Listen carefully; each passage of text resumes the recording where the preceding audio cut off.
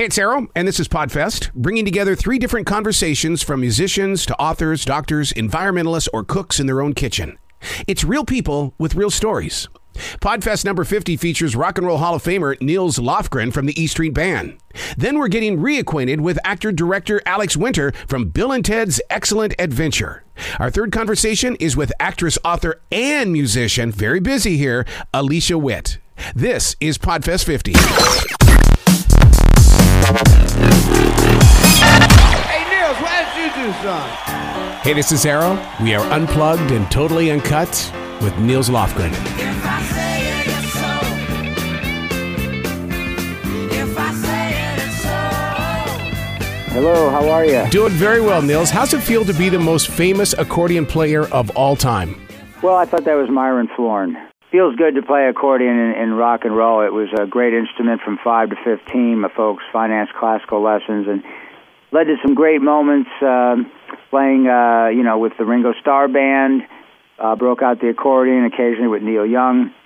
And when we were doing, after the Gold Rush, I was just 18 years old, my first year on the road with Grin, and got the great call to do the After the Gold Rush record with Neil Young, and he and David Briggs said I would be playing acoustic guitar, singing, and playing piano. And when I told them I wasn't a professional pianist, they reminded me of my accordion history and felt because of that I might be able to come up with some solid, simple parts that would work, and they had more faith in me than I did. So another tip of the hat to the accordion days. Absolutely. You grew up with a classical and a jazz background. How much has that influenced when you sit down with Bruce and he comes up with that New Jersey kind of a sound and you go, have you ever thought about this? Well, after the waltzes and polkas, when I was 5, you move into classical or jazz. And for me, it was mostly classical with a little bit of jazz. But I think naturally, I think very melodically and rhythmically. And I found when I picked up the blues and fell in love with the guitar, always felt like there was a sense of melody in there. And I think that was really obviously encouraged and blossomed at a lot earlier age thanks to the accordion. And look, I love Bruce's music. I think more than any virtuoso abilities, except maybe with Roy Bittan, who's just extraordinary. We all bring to the table the main plus is we understand the music, all have great ideas for it, and don't need a lot of direction, which is the kind of band you want to have around, so you're not telling everybody what to play all the time. But yeah, it served me really well. It allowed me to hit the road 45 years ago at 17, which would have never happened if it wasn't for that musical background. What I've always been inspired by you about is that you have always been that performer that you don't need that superstar in front of you to be creative. You've gone out to do things on your own. You've worked, like you said, with Ringo Starr and the All-Star Tour. What's so incredible about you is that you don't put fame in front of you. How does that happen with somebody, and especially in this 2014 world where everybody wants fame? Well, I don't look at it that way. I was a musician, a passionate hobby, playing the blues and rock. And one night when I was 16, I saw Jimi Hendrix Experience and The Who in 2 different venues the same night. And I got possessed with the notion to be a rock musician, which did happen. And, back then the only game in town was to play for people. And I got good at it with my band Grin. I fell in love with performing. And 45 years later, it even means more to me now. So it just turned out to be a blessing. I've been doing my own music with my band Grin and my solo work. 20 years ago, I parted ways with record companies, and I have a website, nilslofgren.com. I've regularly put out music. I think my last album, Old School, was my best. And I just keep trying to get better at what I do. I did find out at a young age, thanks to Neil Young, that if I love the music and the people, it's nice not to always be the band leader, because then you're stuck with all the lead work and the lead singing. And being in someone else's great band, you get into delve into harmony singing. Right now, when Steve came back in the band in '99, I learned a little pedal steel, dobro, lap steel, bottleneck, banjo. I'm a beginner at all that, but it's more tools to put in the E Street toolbox. And when I come to my own music, a couple years ago, the first bottleneck dobro song I ever wrote was a birthday gift from my wife, Amy. Months later, it turned into a duet with Willie Nelson and the Lofgren brothers on my album Sacred Weapon, which is, of course, part of this 45-year box set retrospective that's coming out on Fantasy.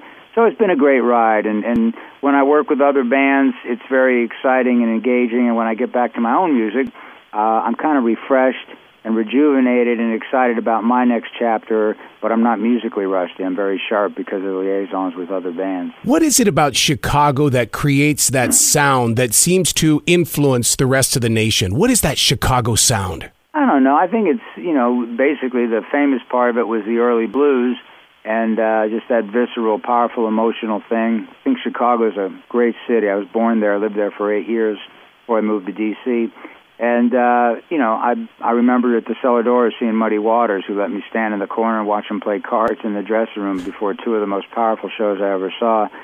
And all that stuff just imprinted me. The spirit is go out and play for people and do something special for them. And, any notoriety that comes from that is secondary, but the goal is to share music. And the best place to do that is in front of an audience live. And that still is what I love most about my job. And I'm hoping, when we take a break with E Street, I'll get out this summer and do some playing of my own and promote this box set, Face the Music, which is out May 27, which surprisingly, 189-track retrospective of 45 years with 40 bonus tracks no one's ever heard, and very excited about it and grateful the company let me handpick every track. I personally signed and autographed every one of the first limited number of releases, so couldn't be prouder of it and more excited about a project getting back with Fantasy Records after 20 years and doing something that's very comprehensive of my entire career. See, that's what I like about modern day technology, like with iHeartRadio, is that when I type in your name, I get to experience you. And now that you're putting out this collection of music, now we really get to see the artist that you are. How much of you has influenced people like Tom Morello coming into the band? Have you sat down with him and said, hey, good, but this is well, Tom's a great guitarist, and we've been standing next to each other for months now playing, and regularly I'll sit down and say, hey, what the hell were you doing there? And once in a while he'll actually ask me what I was doing. Most of it is just doing homework, trying to do what I went through when I joined the band with only 4 weeks' notice. Just tips on helping Tom navigate coming to the band, and there's no time to get on top of 100 songs, let alone 300. So it's fun to have somebody that just kind of discovers how cool it is to play inside the band with Bruce and all that talent. And Tom's doing a great job with us, subbing for Steve. And in Australia, we were all there together, so we had 4 heavy metal rock guitarists going at once. It was pretty extraordinary. Coming from Chicago, are you a Cubs fan or are you a White Sox? You know what? Way back when I was a kid, I was a White Sox fan. My dad used to take me down to the ball games, and I left when I was 8, so I'm more of an NBA, NFL fan, but still root, especially in the Jordan days, I rooted for the Bulls, but I was a Washington Bullets fan when I grew up and actually wrote a song, Bullets Fever, their championship season, that's on the box set too, basketball song honoring the Bullets. Lived in L.A. a long time in the heyday when Magic was playing and Pat Riley was coaching, so I've been all over the place, but sports remains a true love of mine. I used to play ball all the time, constantly, and that's really the main reason I destroyed both hips, got rid of all the cartilage. They were bone on bone for years, and 5 years ago I had to replace both of them thanks to basketball. With the body taking such of a beating, though, your memory of all these concert halls, what is the one thing, especially when you come back to Charlotte, because you guys have been here so many times, is there something that you hold on to in every arena? You know what? It's mainly the audience. Sometimes I'm so delirious, and I'm so busy learning the new songs at night or trying to outguess Bruce, because we do an improv show, and we've never done the same show twice, and people know that. So I'm so engaged by that, my goal is we're going to be great. If everyone walked out, we're going to play, and there were 3 people left, we'd be great. But having a great crowd, and Charlotte's, sometimes my family or brothers will come down from the D.C., Maryland area, but we've always had great crowds there, and it's a little off the, big city path, which I like. And the band's in great shape. I think we're going to do a great show there for you. And the improvs that you've been doing, final question, with all the cover songs, as a fan, it is so fascinating to see you guys doing Van Halen and Shout.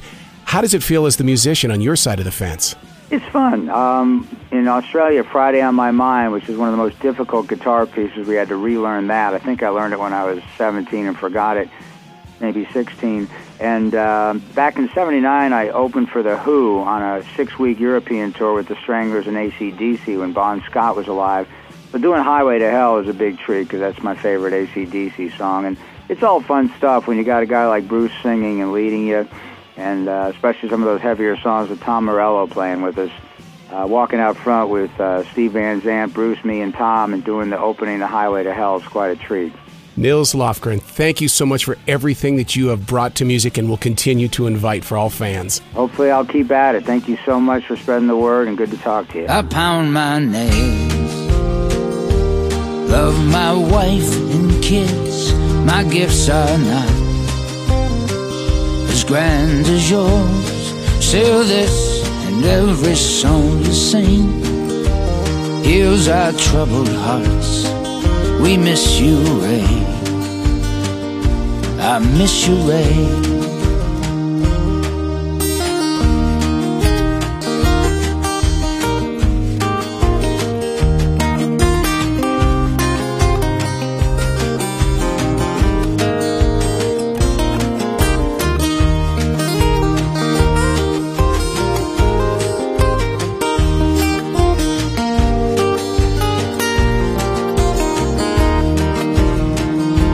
We miss you, Billy, Louie, Nat, Frank, and Ray. I miss you, Dad. Your gentle spirit way, still life is grand. I owe so much to you. I miss you all. I miss you, Ray. I miss you all. I miss you, Ray. Da da da da da da da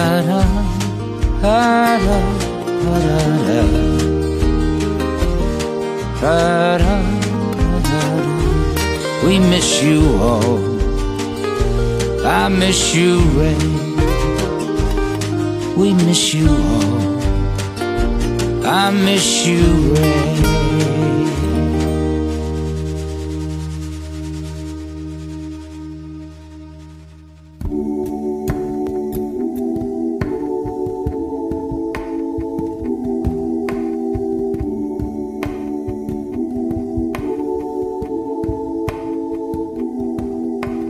One last time from Freddie's joint, we drove out to Lover's Point, shared our last kiss eye to eye, spoke of tender times long past, said they weren't meant to last, too many different needs to satisfy. She wants new shoulders to cry on, new backseat to lie on, and she always gets her way. She wants to see other guys, get lost in other eyes, babies in the black books. Yes, she's in the black books today.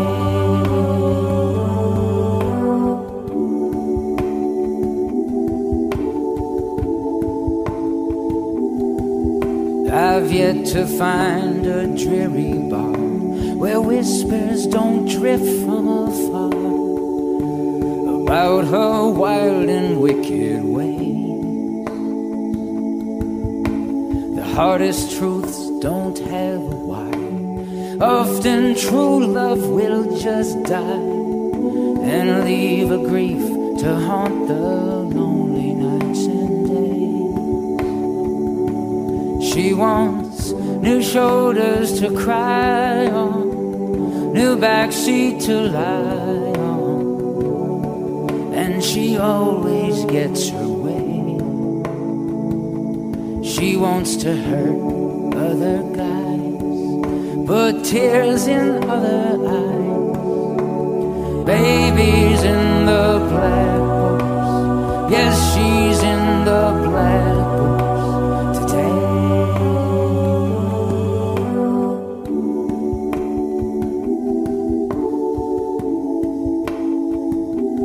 She wants to hurt other guys, put tears in other eyes, babies in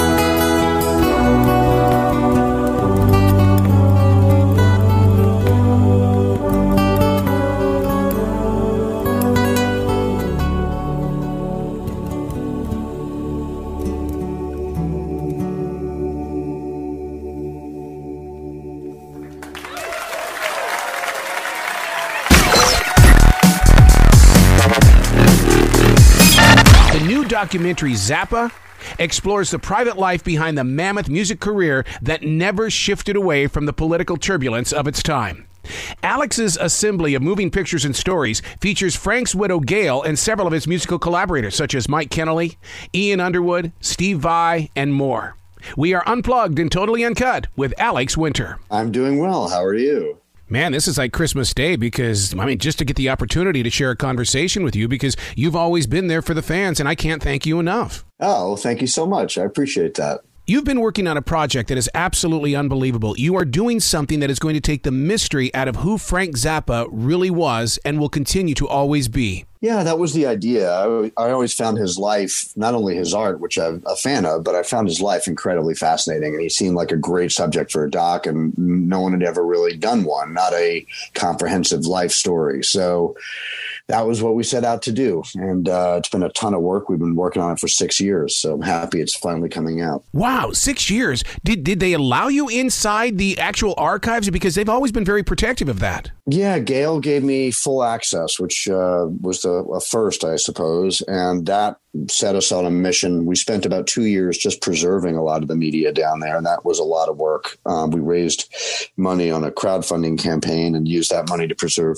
the endangered material that was down in that vault. And then we set about making the film. That right there had to be one of the biggest signals to your heart, because when people start investing in your plan and your ideas, we really would like to know how this man continues to be a major part of our lives. Agreed. And I think in this culture, frankly, he was so in some ways ahead, beyond, outside his times, however you want to put it. And I think that he's really a man for the present moment in many ways. So it felt like a good time to get a story out about him. He was an artist who had a lot of dexterity and variety. And we live in a culture where I think that's a bit more understood, but he was also very politically active and very much about citizens' rights and anti-censorship. And I also think it's a good time for those ideas. Let's talk about Frank being that artist, because when I was buying his albums as a teenager, I always thought of Frank Zappa as being just Frank Zappa. It wasn't until I became an adult that I realized, holy crap, this guy is a true artist. Well, I can tell you that was my experience as well. I came up, I'm old enough to have come up in the 70s. I remember seeing him on SNL, both of his SNL appearances, and thinking he was really cool and really funny, and his music was great. But the scope of his artistry, I didn't really hit me until I was in my 20s. And then it's a very deep journey that just grows and grows, because he was extremely prolific as an artist. But once you get Zappa, it's a fun road to be on. Some people never get it, and some people get it late. His empowerment on other artists, other writers and producers, and even actors, his empowerment on other people is still mind-blowing to me. Yeah, he had a huge influence on artists in an incredibly broad spectrum, from rock musicians, classical musicians, jazz musicians, and then filmmakers and writers and you name it, actors. As soon as I threw my hat in the ring to do this, people were coming out of the woodwork that I had no idea were lifelong Zappa devotees, just to tell me how much his work had meant to them and how inspiring it had been for them. So I found that really gratifying. Did you get to be with any of the instruments? And the reason why I bring that up is because those instruments were an extension to his imagination. Yes, I did, luckily, because I was doing a lot of the archival preservation work, and I began to film Gail and hang around the Zappa house back at the beginning of 2015. So they subsequently sold that house and are not there anymore. But a lot of it had just been left the way Zappa left it. So the UMRK, the recording studio in the house was pretty much the same. His rehearsal studio was the same. And there was beautiful instruments down there. His piano that had a whole extra octave on it, quite famous piano that he had was down there, and all kinds of musical instruments that were pretty extraordinary to get up close with. Everybody knows I'm a weird guy, and everybody knows that I believe in ghosts. When you walk into that room, was Frank Zappa's ghost there? Because I just truly believe that the man's spirit has turned into your calling. The spirit of Zappa was absolutely in the house, and we really felt it while we were cutting. We were in so much of his personal media, really intimate. So, stuff from all the way back from his mom and dad's wedding films, everything, photographs, flat art, things that he painted and even physical things that he sculpted and made, everything. We had access to everything. So you really end up immersed in someone's life, and you certainly do feel their energy around you as you're working. So it was a very moving experience in that way. To be physically in the presence of his writing. I'm one of those guys who has to feel the depth of that pen meeting paper. What was that like for you? Yeah, he happened to be, I discovered a lot of things about him I didn't know. One of those was that he was an extraordinarily talented artist, draftsman and painter. And even his penmanship was really beautiful. It's not surprising when you think about it, because he did start writing orchestral scores when he was very, very young, and those are exquisite to look at, and they're all hand done. So that work is really beautiful. That's why we used it in the film. We get into the period where he in his 20s, when he was briefly working for a greeting card company, and he was actually painting and drawing and penning the cards himself. So, he really could have had a career doing that just fine. He's very good at it. And he's very witty. So you can imagine the kind of greeting cards he made. They were very sharp. So yeah, all of that was really, really fun to work in. But he started out as an artist making films when he was very young, early teens, and he would shoot 8mm and Super 8, and he would cut that stuff himself, and he'd recut it, and he'd draw on it and do very Zappa-like things to the film. So that was also fun to play around in. Being that close to everything, man, did you giggle like a child? Come on, you're a creative man with a creative heart. Yeah, we did every day for years.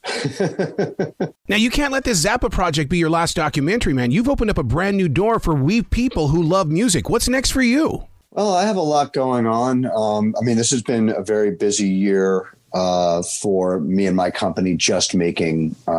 We've had 3 movies come out this year, and releasing movies into a pandemic is very complicated. So we put out Showbiz Kids, the doc on children in show business on HBO, and Bill and Ted 3 is out now, and that we released that into a pandemic, and that's been doing very well, which we're very grateful for. And now Zappa, which is a titanic undertaking. So we've been pretty busy with distribution. We're developing the movies we're going to shoot, the docs we're going to work on next year. And we're just getting those kind of in the pipeline and ready to go. But all of our energy has been focused on getting these films out right. I got to tell you what, dude, I did a movie promotion, and I was right there, and I saw Bill and Ted, the 3rd installment, right there in that theater. And that was my first movie since COVID started. And man, and then to be talking with you today. Oh, thanks. Likewise. I really appreciate being on, and I'm grateful that we got this stuff out there in this crazy, crazy time. Seriously, dude, I'm just so glad that you are pushing through this storm and you are not saying no to creativity. Likewise. Thank you so much.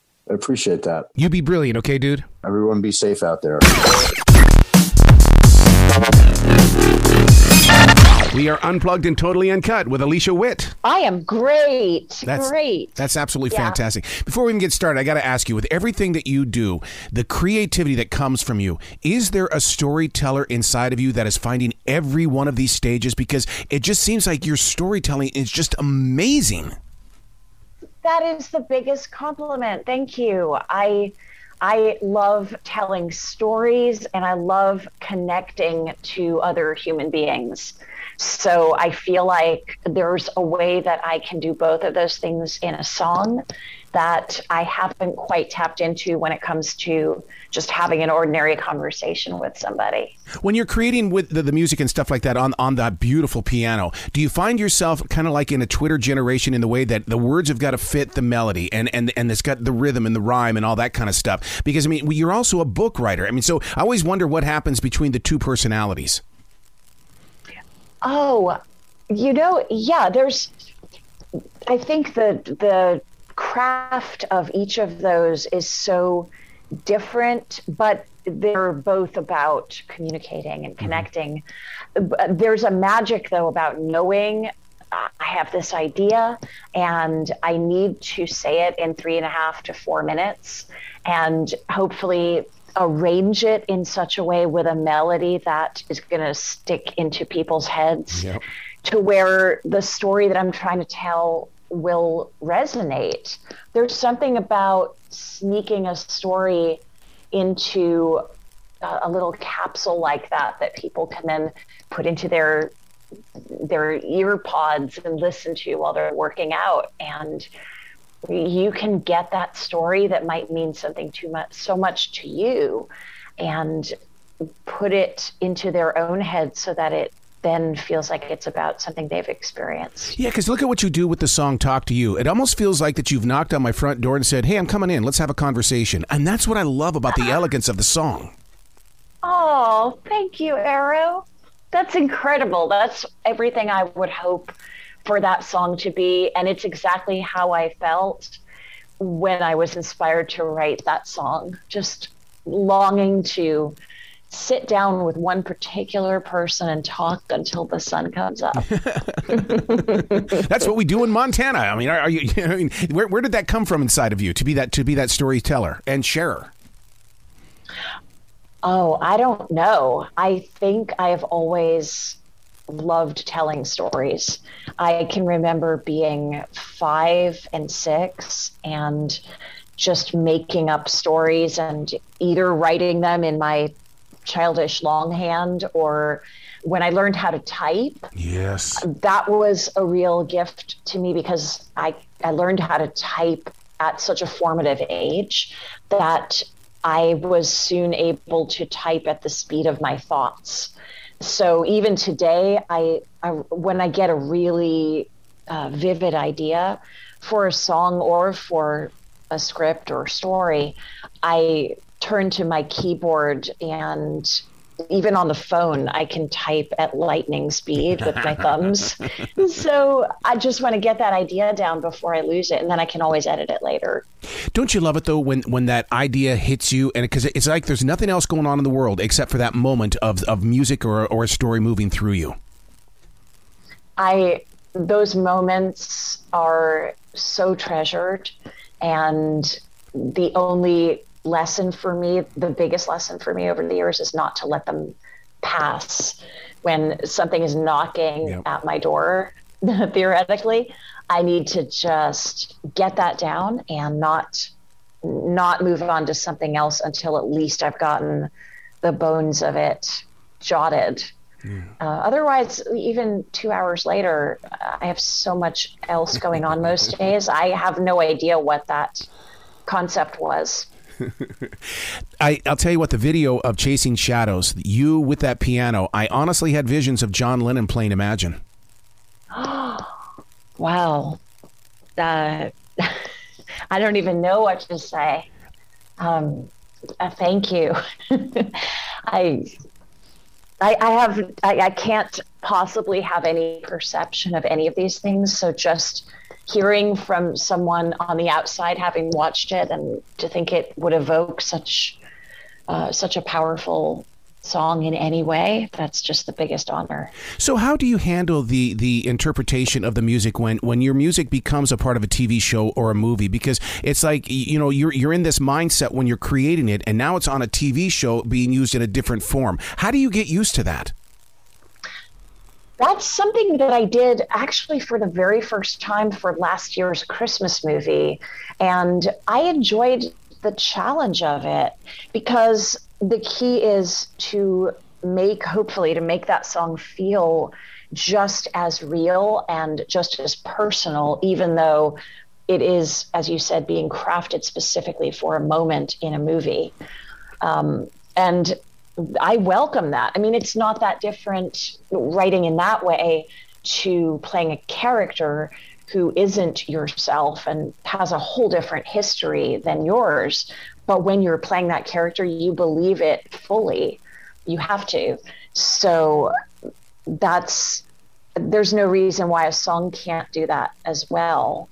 In a similar way, some of these songs that I write are inspired by a moment I've felt, but I might never realistically be able to tell the person who inspired the song, because perhaps the relationship wasn't as profound as what it sounds like in the song. I'm just kind of going down an imaginary route with it. Wow. And exploring some feelings that I could have had for this person, but maybe it's more of a universal feeling or something like that. Yeah. You've got to come back to this show anytime in the future. The door is always going to be open for you. I love talking with you, and thank you for these incredibly insightful questions. I really appreciate it. You bet. You be brilliant today, okay? Thank you. I'll try.